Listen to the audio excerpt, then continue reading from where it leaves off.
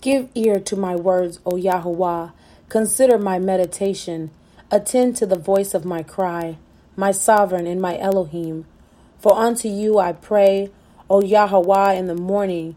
You hear my voice. I present myself to you in the morning, and I look up.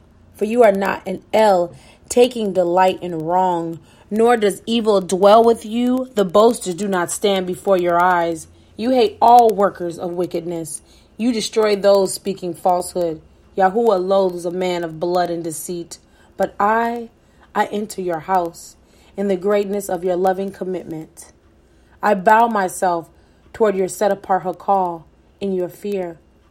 O Yahuwah, lead me in your righteousness.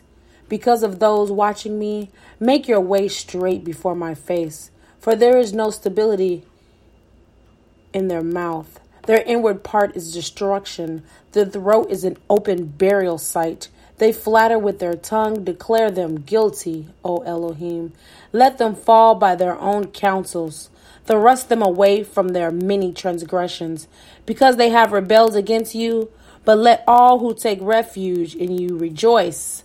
Let every shout for joy, because you shelter them. And let those who love your name exult in you. For you bless the righteous, O Yahuwah. You surround him with favor as with a shield. Psalms 5.